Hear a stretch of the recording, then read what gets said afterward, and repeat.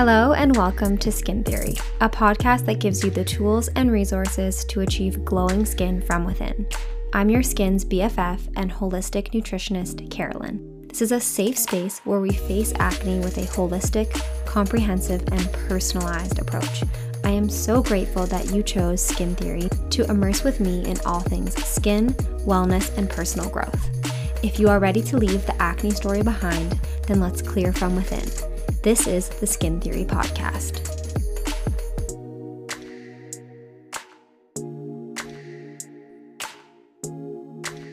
Welcome to the Skin Theory Podcast. We have a very special guest joining us today, Britt Nicholson-Park. Britt is a registered holistic nutritionist and friend of mine. She also holds a Bachelor of Science, and she is located in Northern Ontario. She specializes in helping her clients get to the root cause of their digestive issues, beat burnout, eat to ease anxiety, and builds long-term healthy habits without restrictions. She loves helping her clients find joy in the kitchen, enjoy a loving relationship with food, and finally feel that they can eat some of their favorite foods after years and years of a restriction. Having been through all the digestive issues, anxiety, and burnout herself, Britt is incredibly passionate about all things gut health related and the connection that it has with the mind, which we are going to get into today. So if you are looking for information on how to really eat to ease anxiety and how stress impacts our digestion, then stick with us. We are going to be diving in and giving you lots of practical tools to really make this applicable in your day-to-day life. Britt has worked with many one-to-one clients and has been able to help them uncover the missing pieces of their health picture, creating health plans that feel realistic and aligned with her clients' values and lifestyle. You can work one-to-one with Britt by visiting her website, and we're going to link all of that in the show notes. Welcome, Britt. I'm so happy to have you. Hello, I am so excited to be here. Amazing. I think it would be great to start out and just telling us a little bit about your health journey and maybe what led you into the work that you're doing now. Yeah, absolutely. I love this question because, like yourself, I feel like in this space, many of us have this health journey that has inspired us to, be where we are. And I'm certainly no different. I have struggled in the past. And, if I'm not paying attention to how I'm feeling myself, can continue to struggle with digestive issues and anxiety. Definitely have like that disposition towards burnout, being a bit of a type A perfectionist personality. And for me, a lot of it started even in like adolescence. And, we grew up in a similar time where probiotics were overprescribed, and I grew up on a little bit more processed foods, and we didn't really understand the implications of that. As much as my parents, obviously wanted to do what was best for us, I still had, honeycombs for breakfast and lots of processed food. Now, I grew up like not like a sick kid, but definitely had like the yearly strep throat infection that required antibiotics. And, I think when it comes to gut health and that homeostasis in the body in general, we can kind of deal with that for a while before it starts to mount in some symptoms. And I think that's really why I'm seeing a lot of like 30 somethings now suddenly dealing with anxiety, burnout, gut issues.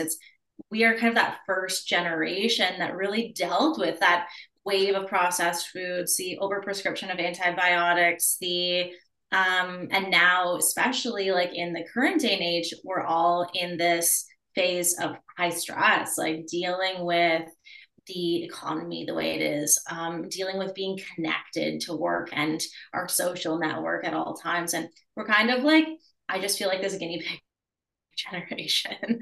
And I don't know about you, but like, I'm definitely seeing it reflected. I saw it both in myself and I see it in my current clients of the digestive issues, the skin issues. That was a big part of my own journey as well. The anxiety, the depression, the burnout, and really the connection that all of these things have to one another.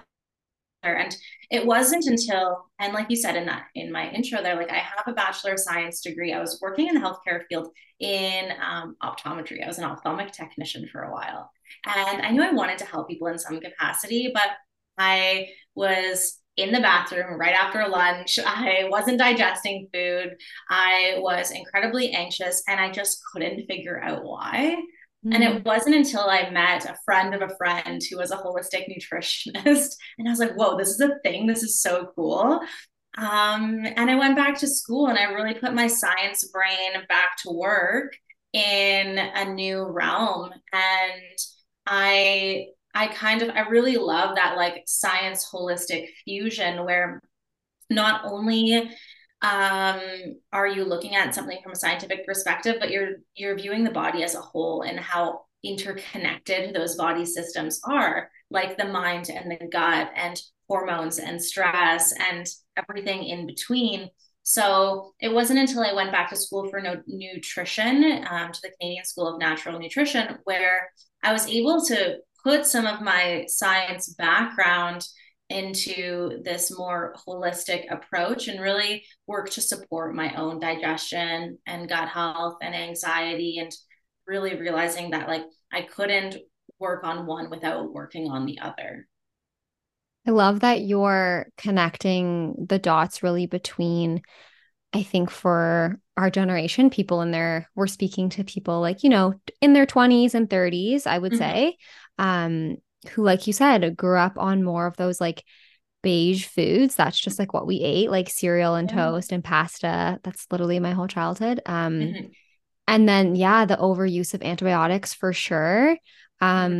It's just interesting. Yeah, you're right. Like we kind of are the guinea pig generation of how that upbringing is maybe affecting us with, more anxiety and more gut issues and things kind of coming to the surface in our 20s and 30s.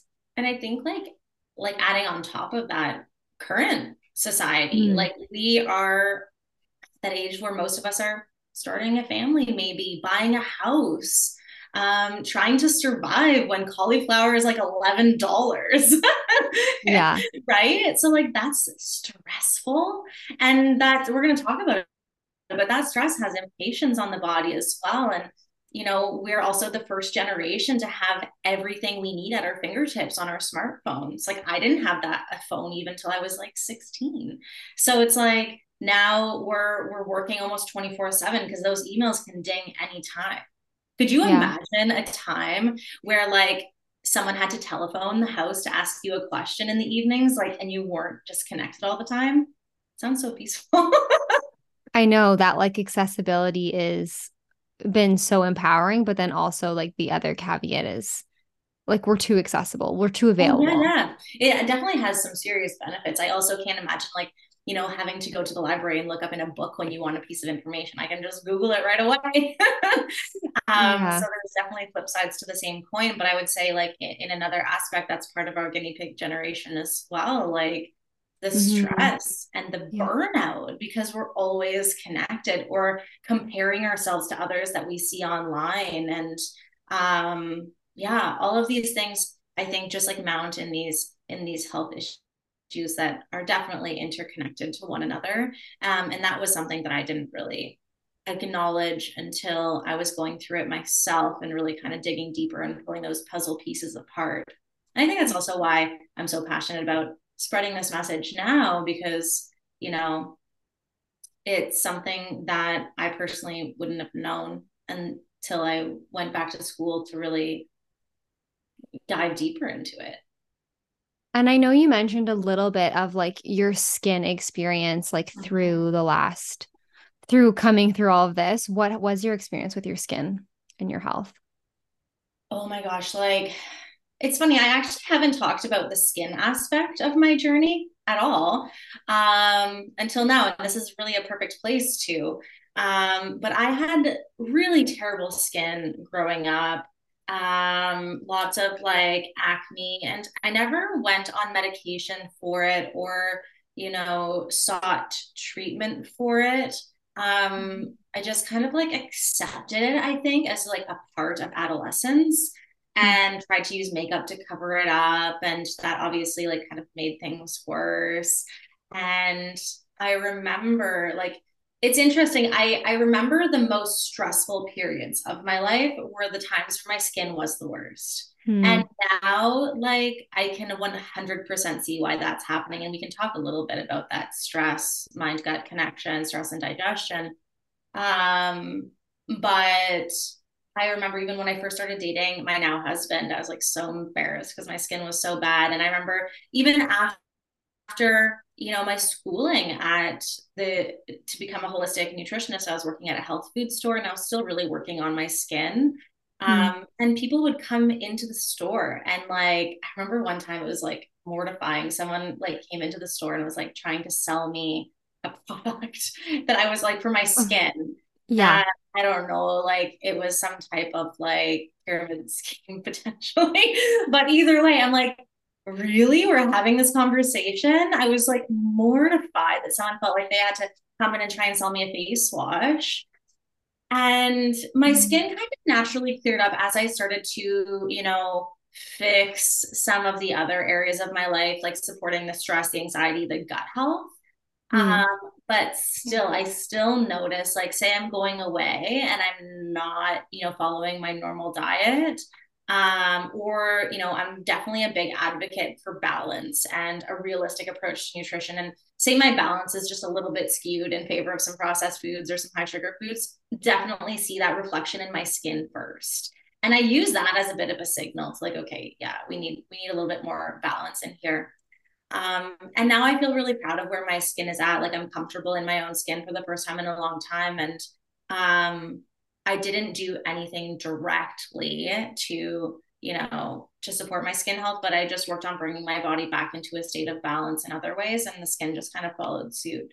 Um, but yeah, there was definitely a lot of like shame and embarrassment and just like trying to hide um, before that. And I remember chatting with you on my podcast about this, and I know you have like a similar story. So I feel like it's something that impacts so many of us. Yeah. The skin is just so, I think it's just such a personal experience. And like you said, like you're just like working your job in like the health, like what, and like you're just like trying to go about your day. You're aware of your skin. Like, Yeah, you know what I mean? If someone has acne, they're aware of it. They don't yeah, need like unsolicited advice from people. absolutely. 100%. That was like, that's gonna stick with me for sure. Yeah, But yeah, yeah. oh well, it is what it is. And it was interesting. I even made like a reel or a TikTok about this recently Mm. where I was in Toronto. I don't know if you remember, if you've been following my stories. I was in Toronto like at the end of April, my car broke down. And Yes, it was yeah. like the most stressful week ever because I was like stranded in Toronto. And my skin broke out like crazy, both I think from a combination of stress, but also just like eating out of my norm, maybe reaching for more comfort foods in those moments. And I came home and went back to my normal, routine. And within a week or two, I was feeling like myself again, just like physically, as well as I saw that reflection in my skin as well. And it was such a nice reflection of, you know, what I am doing is supportive of my body, and your skin is your largest organ and it's showing you. I often on my podcast will say like your poop and your periods are a strong indicator of health, but I really should be adding your skin on there too. Because Yeah. I think it's a good indicator of how happy your body is as well. I really love that. And I think, and I'm sure we can both kind of like attest to this, one of the like beautiful things about approaching things holistically is like you're really getting that like full body benefit. Like you said Mm-hmm. yourself, you were focusing more on like the stress and the gut health, Mm-hmm. and your skin was able to like find balance on its own. And that's really, that's really what gets me so excited. And I'm sure you too about a holistic approach is like you're really bringing the whole body back into balance. You know what I find interesting? And like, I mean, I'm sure the audience that's listening doesn't have this mindset because they're choosing to listen to this podcast and they obviously have an interest in holistic health. But I had someone recently that, was resistant to working with me because I took a quote unquote like holistic approach. Some view it as, less science rooted or, less I don't know, evidence driven. But I Sure. do think like that holistic approach, as someone who's also like has a science background, it's really, root cause approach and whole body focused. Mm. And I think that that's really important to recognize is that, you know, we talked about this on my podcast, but when it comes to the skin, people always want to, you know, tell you what you should put on it or what you should, and coming to that, like digging to the root of something is really at its core, in my opinion, what a holistic approach means. Mm-hmm. And it can be rooted in evidence-based practices. It can be rooted in Ayurvedic practices. It can be rooted in a number of different things. But at its core, I just love like that root cause whole body approach, because I feel like that's where we get the most positive outcomes, and we notice those stronger shifts for sure. I'm so happy you clarified that. I think that's really helpful for anyone to know. And I totally agree. I think I feel holistic. I almost sometimes use the word like comprehensive. It's like Yeah, we just want to use everything available to us. it's We're, interesting that, like, because I even had someone recently be like, well, why don't you just drop the holistic and just like, and I'm like, well, no, because like that's part of what I love. Like, I Mhm. love that it's a whole body and like you said, comprehensive. And, I don't want to stray from that word. I'm sure it's because there are some people out there that, say some things that aren't rooted in like they shouldn't be saying, but, we're not those people. And Totally. that's Yeah. why I think podcasts like this are great, is to connect with others in the space who are spreading the healthy word and that comprehensive approach to health and preventative nutrition and all that fun stuff. So I don't know. I went on a bit of a tangent there, but I'm just so passionate about this type of approach because, I say someone comes to you for, they want support with their skin, but maybe they also want support with fatigue. You aren't going to be like, okay, take this supplement for energy. This food is energizing. Da, da, da. You're going to be like, okay, why are you experiencing low energy? Do you have nutrient deficiencies? Is there a gut health connection? Is there, a blood sugar roller coaster that's leaving you feeling low energy? We really work to get to the root of these things rather than simply addressing the symptom. And I think that's like the beauty of holistic and comprehensive nutrition. And I'm not going to shy away from that word. Yeah. Anyways, we do a whole podcast episode on this. I know on like terminology and yeah, just trying to like be inclusive at everything as well. Yeah.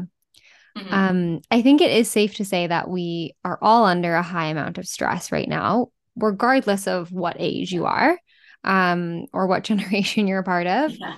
And I think it would be really helpful to understand more like how does stress like add to our overall like maybe like load that we're carrying. I know sometimes it's called like a stress bucket and like Mm-hmm. how are we adding to that and maybe how that impacts all the other systems in our body. Absolutely. I commonly refer to it as a stress bucket as well. And I like to remind people that, like, this is why you may not be as resilient to stress as your friend or your coworker. Something that really stresses you might not someone else, and that's okay. You might have a stress bucket that is more full, and it takes smaller stressors to overflow that bucket. Whereas someone else who, is getting a full night rest, or is eating lots of nutrient dense foods, or is moving their body in a healthy way, they might have a stress bucket that's more capable of dealing with the mean coworker or the financial stressors or whatever it might be. When it comes to stress, I think it's so easy for us to compare, like, why can Carolyn handle this stress and I find it like it's too much? And I think it comes down to, our stress buckets and how full they are and how capable they are on taking on more stress. Mm. So, there's the obvious additions to the stress bucket, like that mental, emotional sphere, stress surrounding family, finances, jobs, um, those things that we don't have a ton of control over, really, unless you're going to, change jobs or whatever, which has stress in and of itself, making Yeah. those shifts. Some of the other stresses on the body that are filling the bucket are, like I said, sleep. Are we getting enough sleep? Are we not? Every hour of lost sleep is increasing those cortisol levels or our stress hormone. Um, our diet, of course, is it highly processed? Is it rich in high in sugar that's sending us on a blood sugar roller coaster that your body perceives as stressful? Are we, relying on nutrient reserves in the body because we aren't getting nutrient dense foods? That's stressful. Are we eating inflammatory foods that have this inflammatory impact on the body and the gut? Inflammation is a big driving factor for stress in the body. Are we eating foods that we're sensitive or intolerant to and contributing to maybe some gut dysbiosis or inflammation of the intestinal tract, maybe leaky gut? That's stressful. So those are all kind of different ways we're adding to that stress bucket. And whenever I talk to people that are like, I don't have control over my stress, yes, there are absolutely some stressors we don't have control over. And the goal is never to lead a stress-free life. Like ideally, stress is infrequent and productive. So it's more so managing and, managing what's in the stress bucket that we have more control over, like our diet, our sleep, our exercise, and, actively thinking about stress management. That's Mm-hmm. one of the first questions I ask people, like, what do you do to manage your stress? And a lot of people just like don't have one, or it's like eating or sleeping or whatever it is. For me, it's going for a walk or spending time outside or doing something with my hands, like macrame, I love, or like cross stitch, something that gets me away from a screen and like working with my hands, gardening. Mm. Um, so those are all things that can add to our stress bucket, anyways.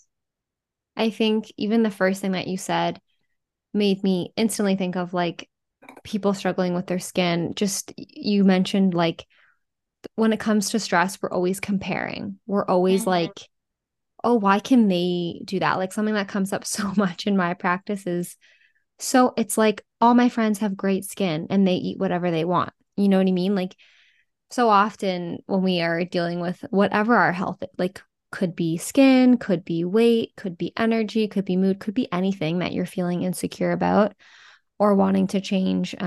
We so often compare other people's experience to our own. Yeah. Um, and it can make you feel very alone and isolated, like you're the only person dealing with this. But I think it is so empowering what you said is we're all dealing with different things under the surface. Like the symptom is really like if acne is the symptom we're talking about, that's maybe like the symptom of like so many other things that are contributing to it. Mm-hmm. Absolutely. And that's where that like comprehensive or holistic approach comes in, right? It's like Mm. understanding the root behind the symptom.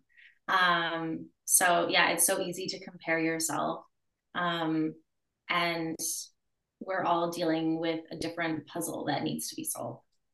Yeah. And I find everybody really presents that like systemic inflammation in a different way. Like for one person, it Mm-hmm. could be acne. For one person, it could be like blood sugar imbalance that leads to like mood issues. Like it could be so many things. Um, Going a bit deeper, how does stress impact our digestion? Great question.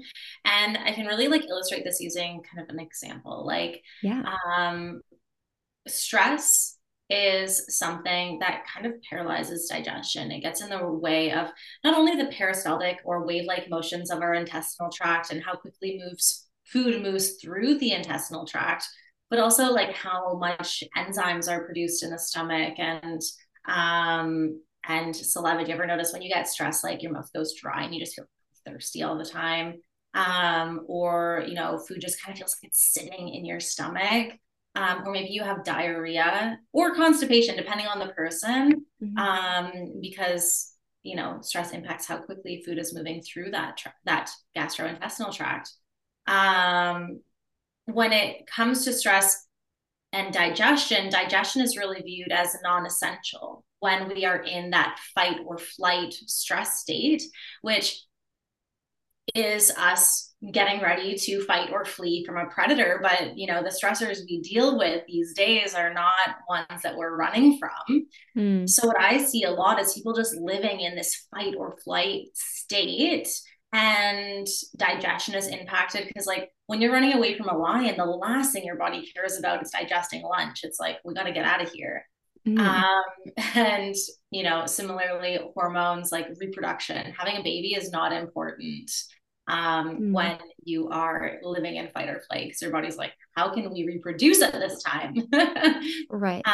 But from a digestion standpoint, specifically, yeah, spending more time in that fight or flight nervous system state versus rest and digest, which is obviously going to be more supportive of digestion, we are going to notice impacts in enzyme production, as well as, the speed at which food moves through the gastrointestinal tract. And like I said at the beginning, I have an example of, if you were just finished Christmas dinner and, you're stuck, the first thing you want to do is go be horizontal on the couch. And if your cousin asked you to go run a 5K with them, you'd be like, you're nuts. There's no way I'm doing that. But if like a robber broke into your house and you had to run, you'd be more than capable of doing it.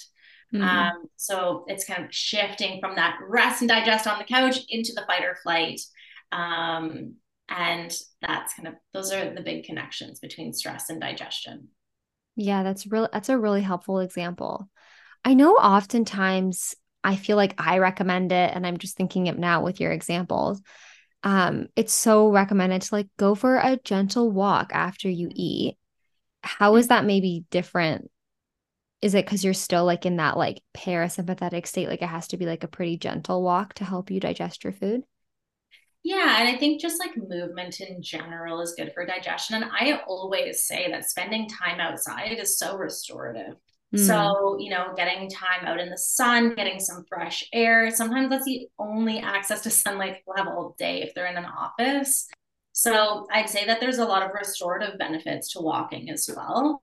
And that's kind of, I think, shifting you more into a rest and digest nervous system state versus like going straight back to work and sitting at a computer or watching like an action packed thriller on TV, which still can be stress inducing, or mm, going for a jog, which might be a little too much post meal. So I still think that like something like that is very restorative in nature. yeah.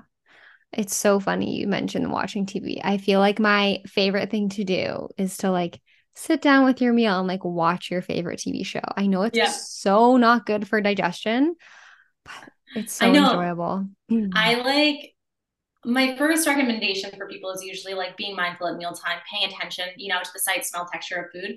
But if you're the type of person that like can't sit still, then like just don't watch the news. Don't watch like, something action packed. Watch something lighthearted and funny that's going to make you laugh.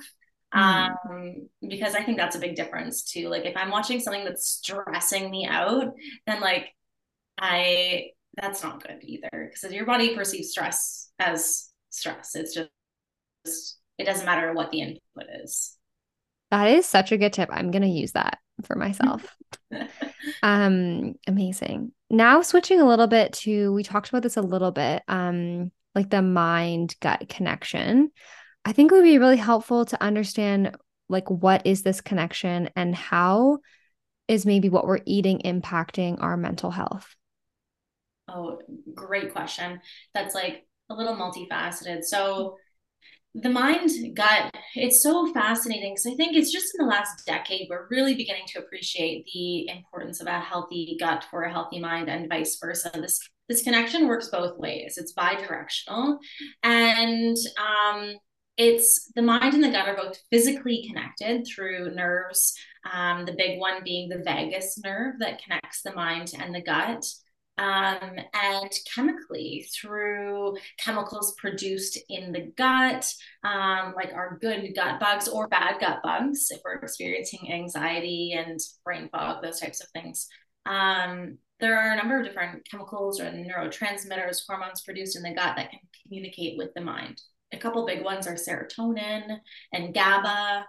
And if we have like an imbalance of good and bad bacteria, favoring the bad or the pathogenic bacteria, They are, fermenting our food, making us feel bloated and uncomfortable, maybe constipated or have diarrhea. But the byproducts of that fermentation also can often travel into the bloodstream, especially if we have, a more permeable gut lining or a leaky gut. And that can travel to the brain and make us feel brain foggy and anxious, especially if there's inflammation happening. Those inflammatory cytokines can travel systemically. And then, taking it a step further, I think about certain imbalances. For example, Candida albicans is a yeast commonly found in the gastrointestinal tract. And issues arise when, it becomes predominant and it kind of overtakes. And this yeast is one that specifically deconjugate, among other things, it can deconjugate estrogen that's targeted for removal from the body, recirculate it, and that high circulating estrogen can also make us feel anxious. So, again, just looking for those other connections. So mind and gut, very connected. There's a reason why when you're nervous, you might feel butterflies in your stomach or like a pit in your stomach. These things are all super connected, both physically and chemically. And there's lots of research coming out in the support that probiotics and gut support have in supporting our mental health, which I just find so fascinating. Yeah, and you brought up some good points too, even from like a skin perspective. Candida oftentimes is in the mix when someone is dealing with chronic acne and in combination, like you said, the mind stuff as well as like that leaky gut, um, really does kind of walk into the acne picture too. Mm-hmm. Absolutely. So now that we know that the mind and the gut are connected and what we are eating is impacting our mental health, are there certain things that we can kind of bring into our routines, maybe our nutrition and things to maybe help ease anxiety? I feel like most people are experiencing anxiety, whether it's kind of like constant or just kind of like up and down. So I Mm-hmm. feel this would be really helpful. Absolutely. So there's a few different ways that I, approach eating to ease anxiety. One of them is gut health related, looking at the health of the gut and symptoms of gut dysbiosis or imbalance. Do you feel like food is just sitting in the stomach? Do you notice undigested food in your stool? Do you experience constipation, diarrhea, bloating? Do you have frequent cravings for sweets? Sometimes those cravings can be connected to our bad bacteria because they really thrive on those undigested sugars. Do you, in the case of candida, experience common predisposition to yeast infections or fungal nail or skin infections? All of these things can tell us like a lot about our gut health. So I will say it is definitely unique depending on the person and what type of issue they're dealing with. But when I'm working with people, I definitely work in like a top down fashion, starting at the mouth in support of digestion. We want to make sure that food is ending up in the gastrointestinal tract like as digested as possible in its simplest form so that our good bacteria can really thrive off it, because otherwise our bad bacteria can kind of start to eat away at those undigested foods and ferment and again make us feel kind of uncomfortable. So aside from food itself, certain lifestyle practices like really making sure you're chewing, not drinking a lot of liquids with mealtime, especially ice cold liquids that can have kind of like a paralyzing effect on our stomach. Not eating in a stressful environment, like when you're writing emails or having stressful conversations around the dinner table. Maybe if you are coming from something stressful right into dinner, you sit down, take a couple of deep breaths first. So those are all some lifestyle practices to encourage a healthier gut and digestion. But in terms of foods that we're including, there's a few things I like to focus on for gut health. One, of course, is fiber. Our gut loves fiber. These are prebiotic fiber is food for our good gut bugs and might include, foods like garlic, onion, asparagus, and these prebiotic foods, if you are like, I can't eat any of those things, they like upset my stomach, it might be an indication that you have that imbalance and you're kind of feeding your bad gut bugs with that prebiotic fiber, and you kind of need to go back and work to reestablish balance and then feed them a little bit. Mm. So prebiotic fiber in general is going to be really supportive of, feeding our good gut bugs. If you experience symptoms with that, then you might need to go back and reevaluate, maybe work with someone to get that balance correct and then support the good gut bugs with the prebiotic fiber. In contrast with that, you have your probiotics, which a lot of people, reach right for supplements, but there are probiotic rich foods that are fermented that contain those beneficial bacteria. So probiotic contain the bacteria, prebiotic feed the bacteria. Mm. And this includes foods like sauerkraut, kimchi, kombucha, um, and other fermented veggies, yogurt, as long as it's not a high sugar yogurt, because again, sugar feeds the bad gut bugs. Same with kombucha, it can be high sugar. We don't want that. It'll feed the bad gut bugs. My only caveat for fermented foods is like if they make you feel worse, don't ignore that. It's usually a Mm. symptom of something greater, whether it's a candida overgrowth or a SIBO, overgrowth. So fermented foods aren't always the best fit for everyone, depending on your journey. So in terms of gut health, those are some things I look at. And then in terms of nutrients for eating to ease anxiety, I'm looking at magnesium rich foods. Magnesium is really supportive of anxiety. One symptom of magnesium deficiency is that anxiety or muscle tension piece of the puzzle. This includes beans, legumes, dark leafy greens, avocado, seeds, being mindful that our food just is a little bit less rich in magnesium as it once was because of soil depletion.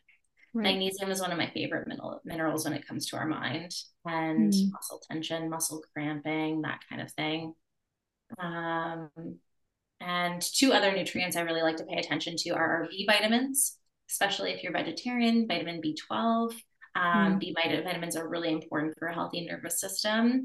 And iron. Iron is actually really important. And iron deficiency can contribute to symptoms of anxiety. So when we're eating to support anxiety, like I said, it's kind of multifaceted. I'm looking at the gut health. Yes, we're looking at fiber. We're working to, include those probiotic rich foods if tolerated. We're also, maybe minimizing some of those more inflammatory ingredients, which are going to be different for different people. But like we know that like processed foods and high sugar foods, in a balance. I'm not like one of those people that are like, I never have sugar, because I definitely do, but in the right balance. And then we're looking at the nutrients supportive of anxiety, like magnesium, B vitamins, iron.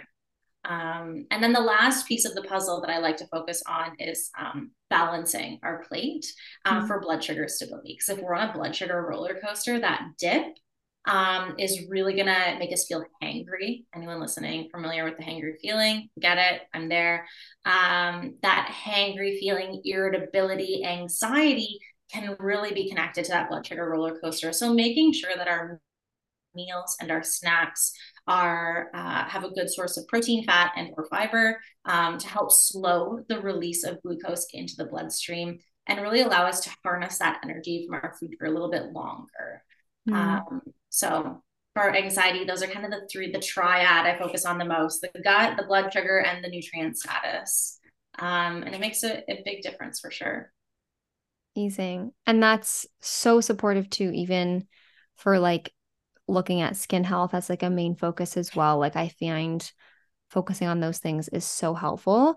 I Mm-hmm. love that you mentioned the glass of like cold water. Like Mm, honestly, like ice should just, I mean, this is a hot take, a hot take.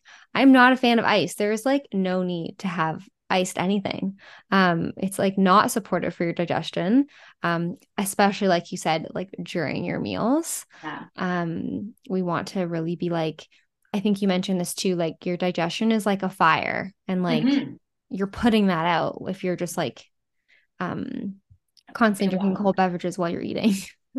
It's funny. Like I've had clients ask me before, they're like, what can I do to support my digestion when I'm eating out? And I think they were looking really for like, what are some healthy meal ideas when I'm out at a restaurant? And it's like, well, you kind of know, like, I think you know what the healthier choices are. But at the same time, you're out with friends. Like, I don't want you getting like a salad or like something. If you're really going to enjoy pizza with your girlfriends, like that's part of stress management as well. the number one thing you can do, ditch the ice water that they serve you and chew Yeah. your food. Just chew it. And then, move on with your regularly scheduled programming. Maybe you're having your chia pudding, or maybe you're letting like for breakfast the next morning, or maybe you're, going home and having some kombucha to settle your stomach. But it's interesting that restaurants say like it's half ice, half water. It's like just just don't drink that. Chew your food, eat the pizza. If you want a salad, have a salad. But I'm not going to tell you to like get the dressing on the side or like do what Yeah, you want yeah. to eat. The ice water makes a big deal. Whenever I order water at a restaurant, I'm like, no ice. And I have to say it like 3 times because it'll come with ice. And So funny, I'll have to be like, can I have another one? right? It's like something that you don't think about much. Like I actually posted like I think it was a TikTok about this topic, and like I got a lot of heat. People are like, "What's wrong with ice?" And I was like, "Listen, if you have perfect digestion, you're having ice water with your meals, keep doing it. You know what? True. Like True. do whatever feels good for you." But in my experience and in my education, it's a shock to the stomach, and we can Hmm. really benefit more from small sips of room temperature water throughout mealtime, so that we're not only diluting those gastric juices with too much water, but we're not like shocking the stomach with the cold. Like think about taking a cold plunge, your muscles will tense up, and True. it's Yeah. just similar. I view it as something similar. So at the end of the day, if you're listening and you're like, I have ice cold water with every single meal and I feel amazing, then like do what feels good for you. We're all different. But in my Totally. experience, more often than not, we feel better when we don't do that. Yeah, I agree. And that comes back to like what we were saying at the beginning, like comparing Oh like yeah. your journey. Like we all have different amount of stress that we're dealing with. And like Mm-hmm. if you're comparing how the way you digest food to someone else, it's like, okay, well, maybe they have, like a solid digestion, and maybe you're dealing with, like you said, like leaky gut or candida or X, Y, and Z, all of Yeah. the things in the gut. So like you can't handle as much. You don't have as much resilience to that ice water. Exactly. 100%. And it's Yeah. just like your clients are like, how come my friends can eat whatever they want and their skins are great, but their skin is great? And it's like, well, they might have that skin resiliency that you don't have, maybe because of antibiotic use in the last 5 years, or Mhm. maybe they have a stronger foundation that like we can work on with you too, and you might be able to enjoy some of those things in balance in the future as well. Yeah, yeah. And I love how you're always bringing up like imbalance. We're always talking like, do what you can. Nothing is like 100% Of course, anytime. yeah. Like I'm not perfect, and I'm not going to pretend to be perfect. That's no fun. No. But like I know when I'm making a good and not so great decision, right? Like, and I think that's half of it. Um, Hmm.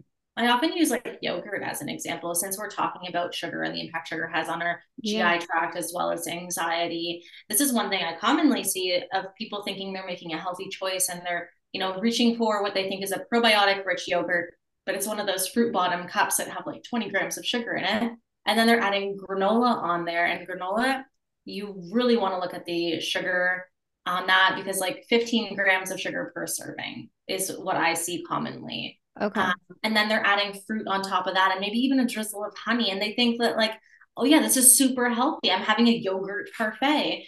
And there's like 40 grams of sugar in it. Hmm. Um, and if we think about that, like in terms of teaspoons, like approximately 4 grams of sugar is 1 teaspoon. So if you've got a sugar that has like 20 grams, and then, you got more, I'm not trying to like villainize sugar or like, make sugar out to be the devil, but I do think that like that's not something we want to start our day with. And it's not Hmm. something that we want to like think we're making a healthy choice with, right? Right. Like I wouldn't have a bowl of ice cream for breakfast, but like I might Right. have one at some point in the day because I love ice cream. Yeah, yeah, yeah. I think it's important to know when you're making a good decision or when you're having a treat. And some people just like think that they're making good decisions, and it's not much more than a treat. Right. And what is So, it about sugar that, I mean, I think you mentioned it a little bit. What is it about sugar that's maybe not helpful for the gut, especially in the morning? well, I think any time of day, Okay. but I find typically breakfast really lacking in protein. Like if you Mm, think cereal or yogurt, aside from a good Greek yogurt that has a good source of protein, um, breakfasts tend to be higher in carbohydrates. Um, and what that means is it's a less balanced meal. You're missing that protein, fat, and fiber. So you get a quicker release of glucose into the bloodstream, which means insulin is called upon to deal with that glucose and bring it into cells. mm, Insulin is called upon rapidly to deal with this influx of glucose because there's nothing there to balance or slow that release into the bloodstream.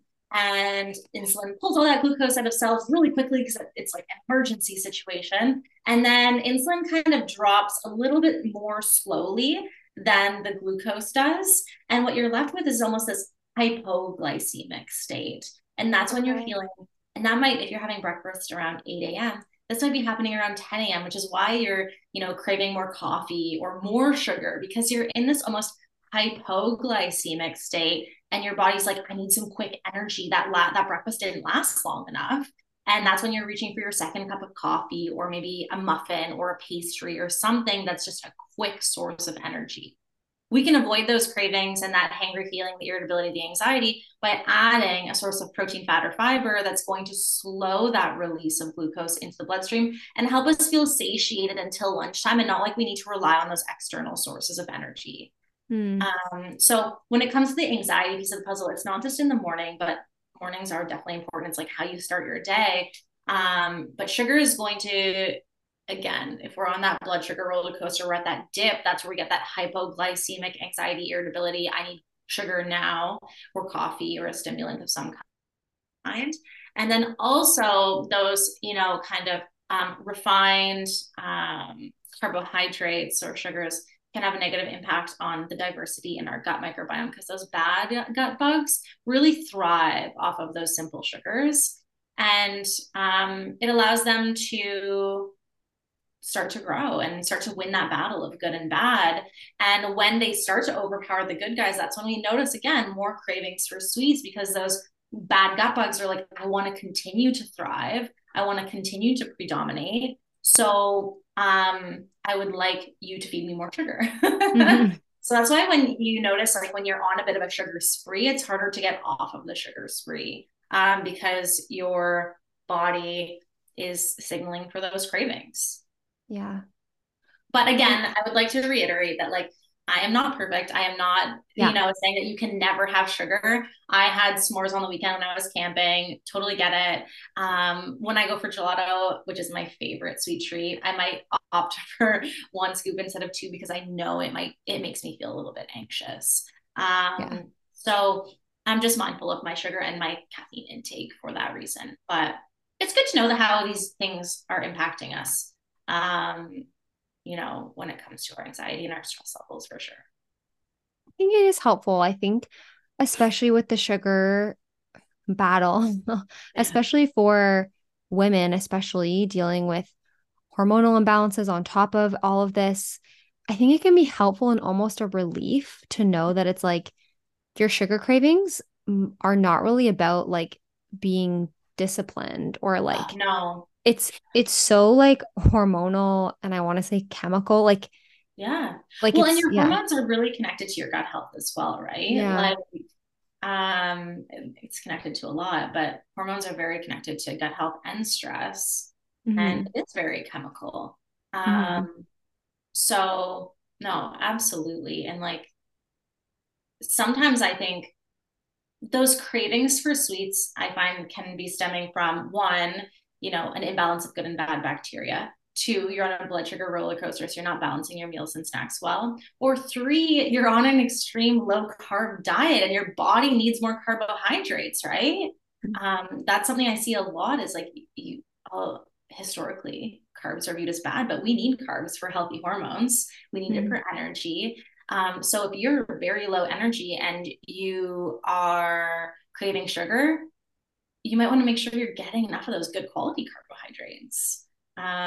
Anyways, I went off on another tangent, but I love this conversation. It's a lot of fun. No, it's really helpful and definitely you're like balanced approach is coming through. Don't worry. I know another area of passion and expertise for you is kombucha. Can you maybe explain how kombucha can be supportive for gut health and overall health, and who is it the best fit for? Absolutely. I love kombucha. Mhm. I recently started my own kombucha company here in Northern Ontario. It like literally launched last week. But it's So been exciting. so, Congratulations. thank you. It's so exciting. And we've been working on this behind the scenes for about a year before we were able to get it out to the public. So kombucha is a fermented tea that you ferment like a sweetened tea with something called a SCOBY, which stands for Symbiotic Culture of Bacteria and Yeasts. And you ferment the tea, and it produces this effervescent, bubbly, tea based beverage that has a hint of fermentiness. Um, but um, it's great for people with digestive health issues, gut health issues. Aside from, like I said, the candida or the SIBO, where we maybe don't want to introduce any type of bacteria, even good or yeast. Um, but those are the benefits. It's probiotic in nature, meaning that it's introducing beneficial bacteria into the body. It also has lots of other live enzymes, and depending on the tea base, like for example, I use a green and oolong base, and green tea is very antioxidant rich. One of our flavors is like a blueberry maple. So blueberry, I love for its antioxidant benefits. So depending on the flavors too, you might get different benefits from those. Like one of our other flavors is a lavender mint, which is absolutely lovely. Like lavender is just so calming and relaxing.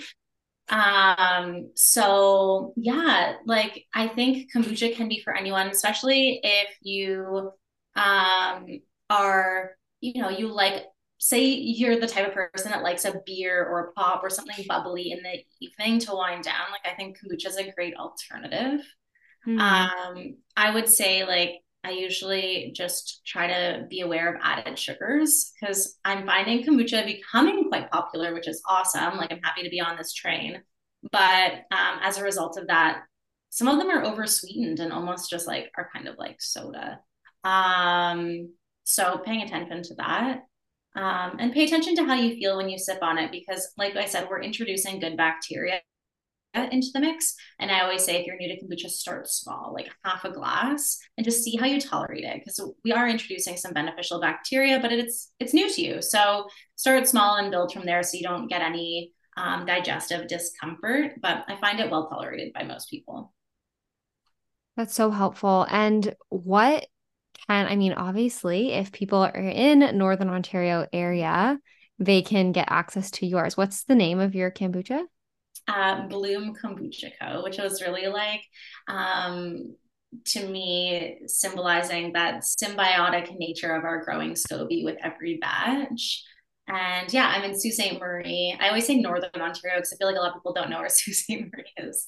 But yeah, we're so excited and we're hoping to, continue to get some more flavors out and this really like small batch microbrewery vibe that we're loving. Amazing. And if people are not in Sault Ste. Marie and they're looking to try kombucha from like the grocery store, like a health food store, what can they look for? Like, what's a normal amount of sugar? Like, you know, Yeah, absolutely. I would say, like, for example, like I've seen some, I remember this one like mango flavor, and there was a watermelon one that I loved. And I looked at the sugar and it was like 15 grams of sugar, 20 okay, grams of sugar. And we are, like I said, 4 grams is about a teaspoon. So that's a lot in that okay, beverage.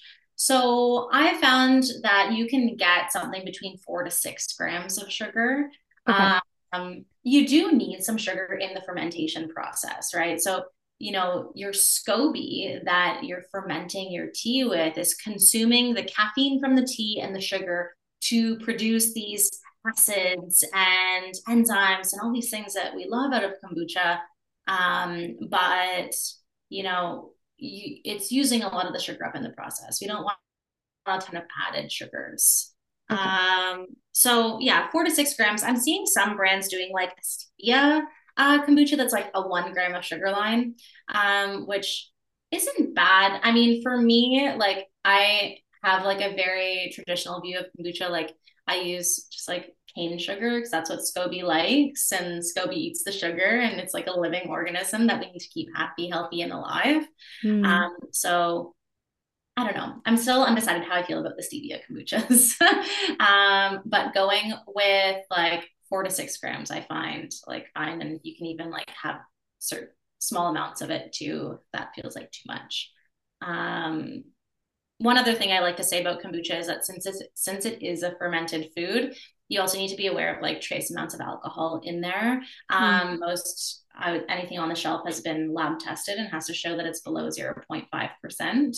So it's trace amounts, but it isn't it. So if you're avoiding alcohol for any reason, that's another reason why you want to be aware of that potentially in kombucha as well. But yeah, anyone can make it. That was your question, right?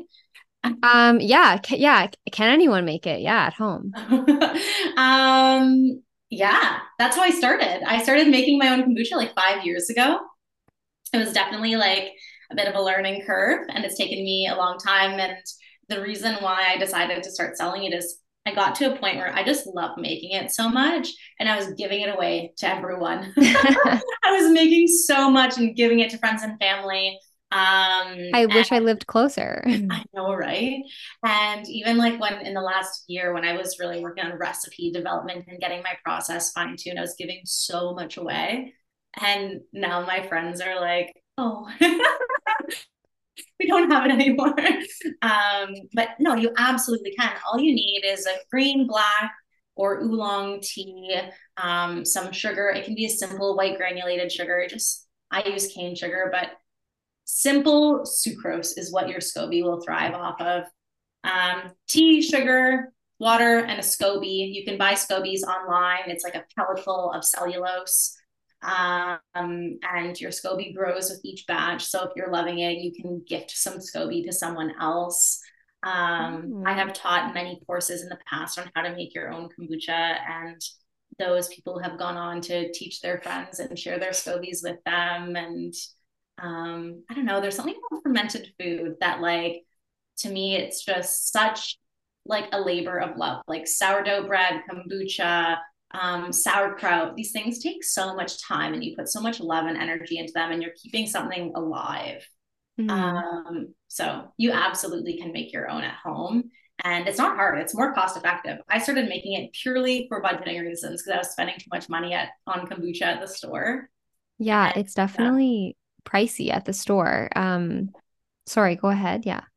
no, I was just gonna say, like, between just needing tea and sugar, your initial Mm. investment of like a glass jar and a SCOBY are the biggest things. But I calculated like you can make it for about $1 a week and make like, or maybe $2 a week, and you're making a gallon at a time.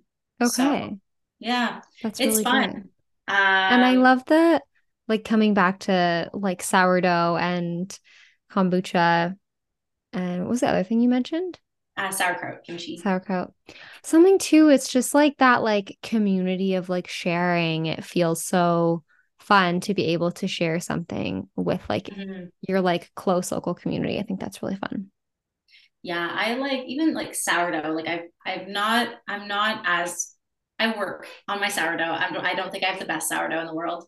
But like one of our neighbors, had a rough week the other week, and I like brought over some sourdough, and I'm like, I think like how much love goes into something like that. Like my kombucha right now is sold out in stores, which is absolutely amazing. But I'm like, Amazing. I'm waiting on the SCOBY to do her magic. I don't have more to give you. Like I gotta, it takes time, and I'm hoping that that time like really translates into quality and love. Like a lot goes into these things, and you're Yeah. nurturing them. And anyways, so it's not as simple as me giving a loaf of bread to a neighbor.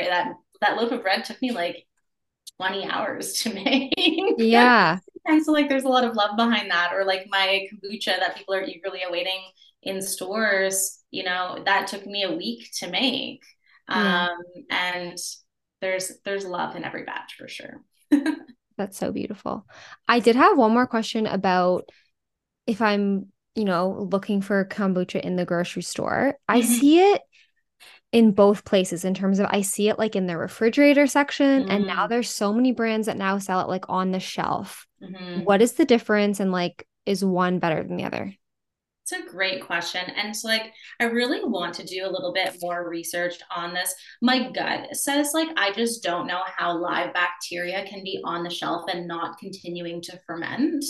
And Okay. if it is continuing to ferment, you get an explosion. Like, those bacteria are going to continue to produce carbon dioxide, and, that can our bottle will burst. I know I have accidentally left my kombucha out too long, and that's exactly what happens.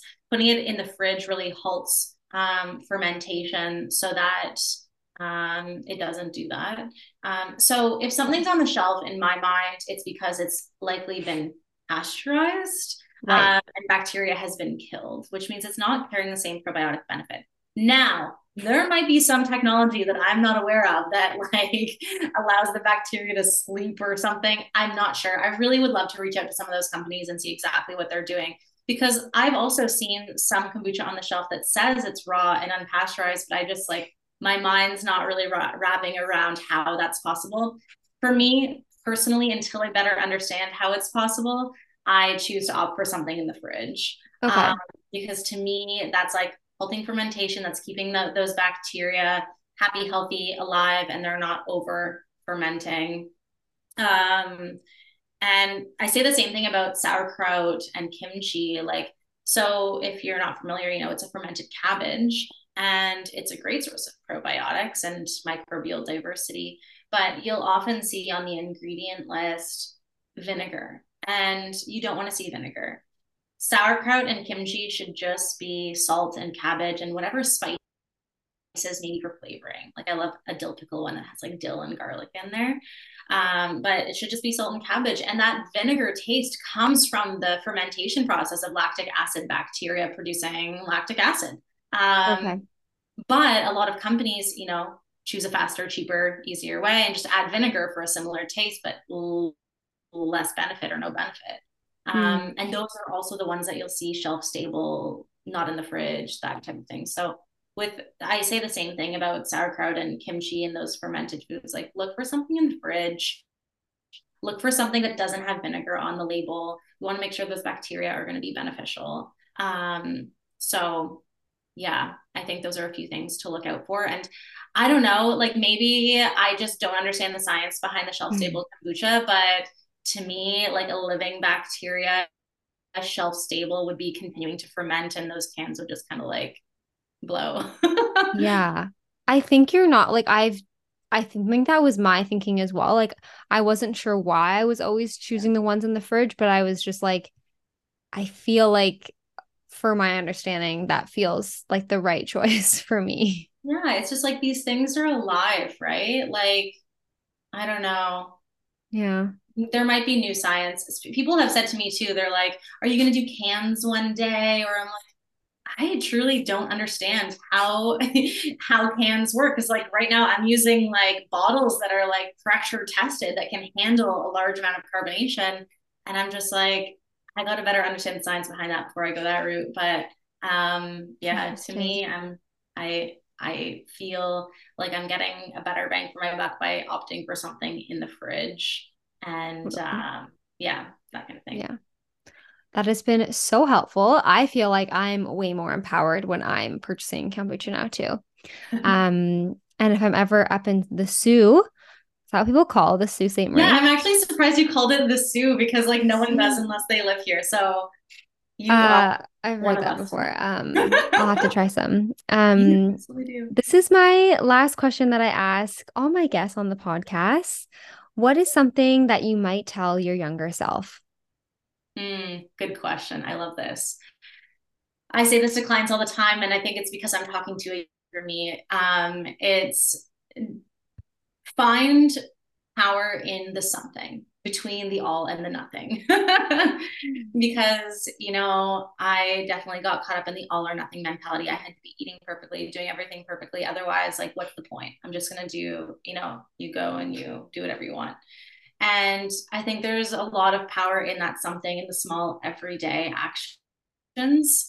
And I think there's more power in that than trying to do everything perfectly, which is kind of how I operate my nutrition practice now, is that balanced approach, right? And finding that power in the small everyday habits that add up to big things. And there is something between the all and the nothing, and there's a lot of power in that big something.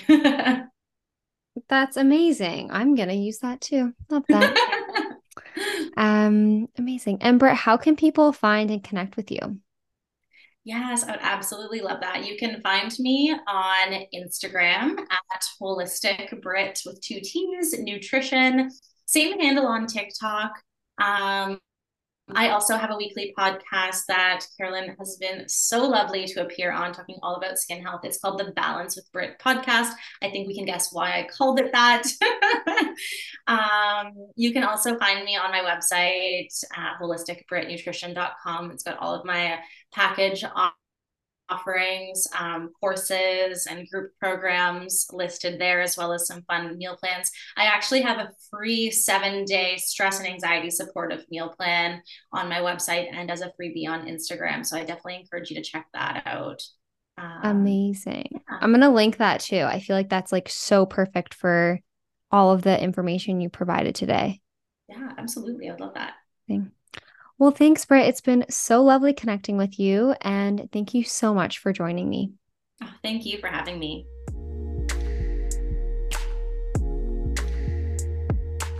Thank you so much for listening. If you want to know more about clearing acne holistically, then head on over to carolynhale.com. And if you really enjoyed the episode, I'd love for you to share it with a friend or leave a rating and review. As an acne nutritionist, creating space for you to feel seen and understood on this wild skin journey is my passion.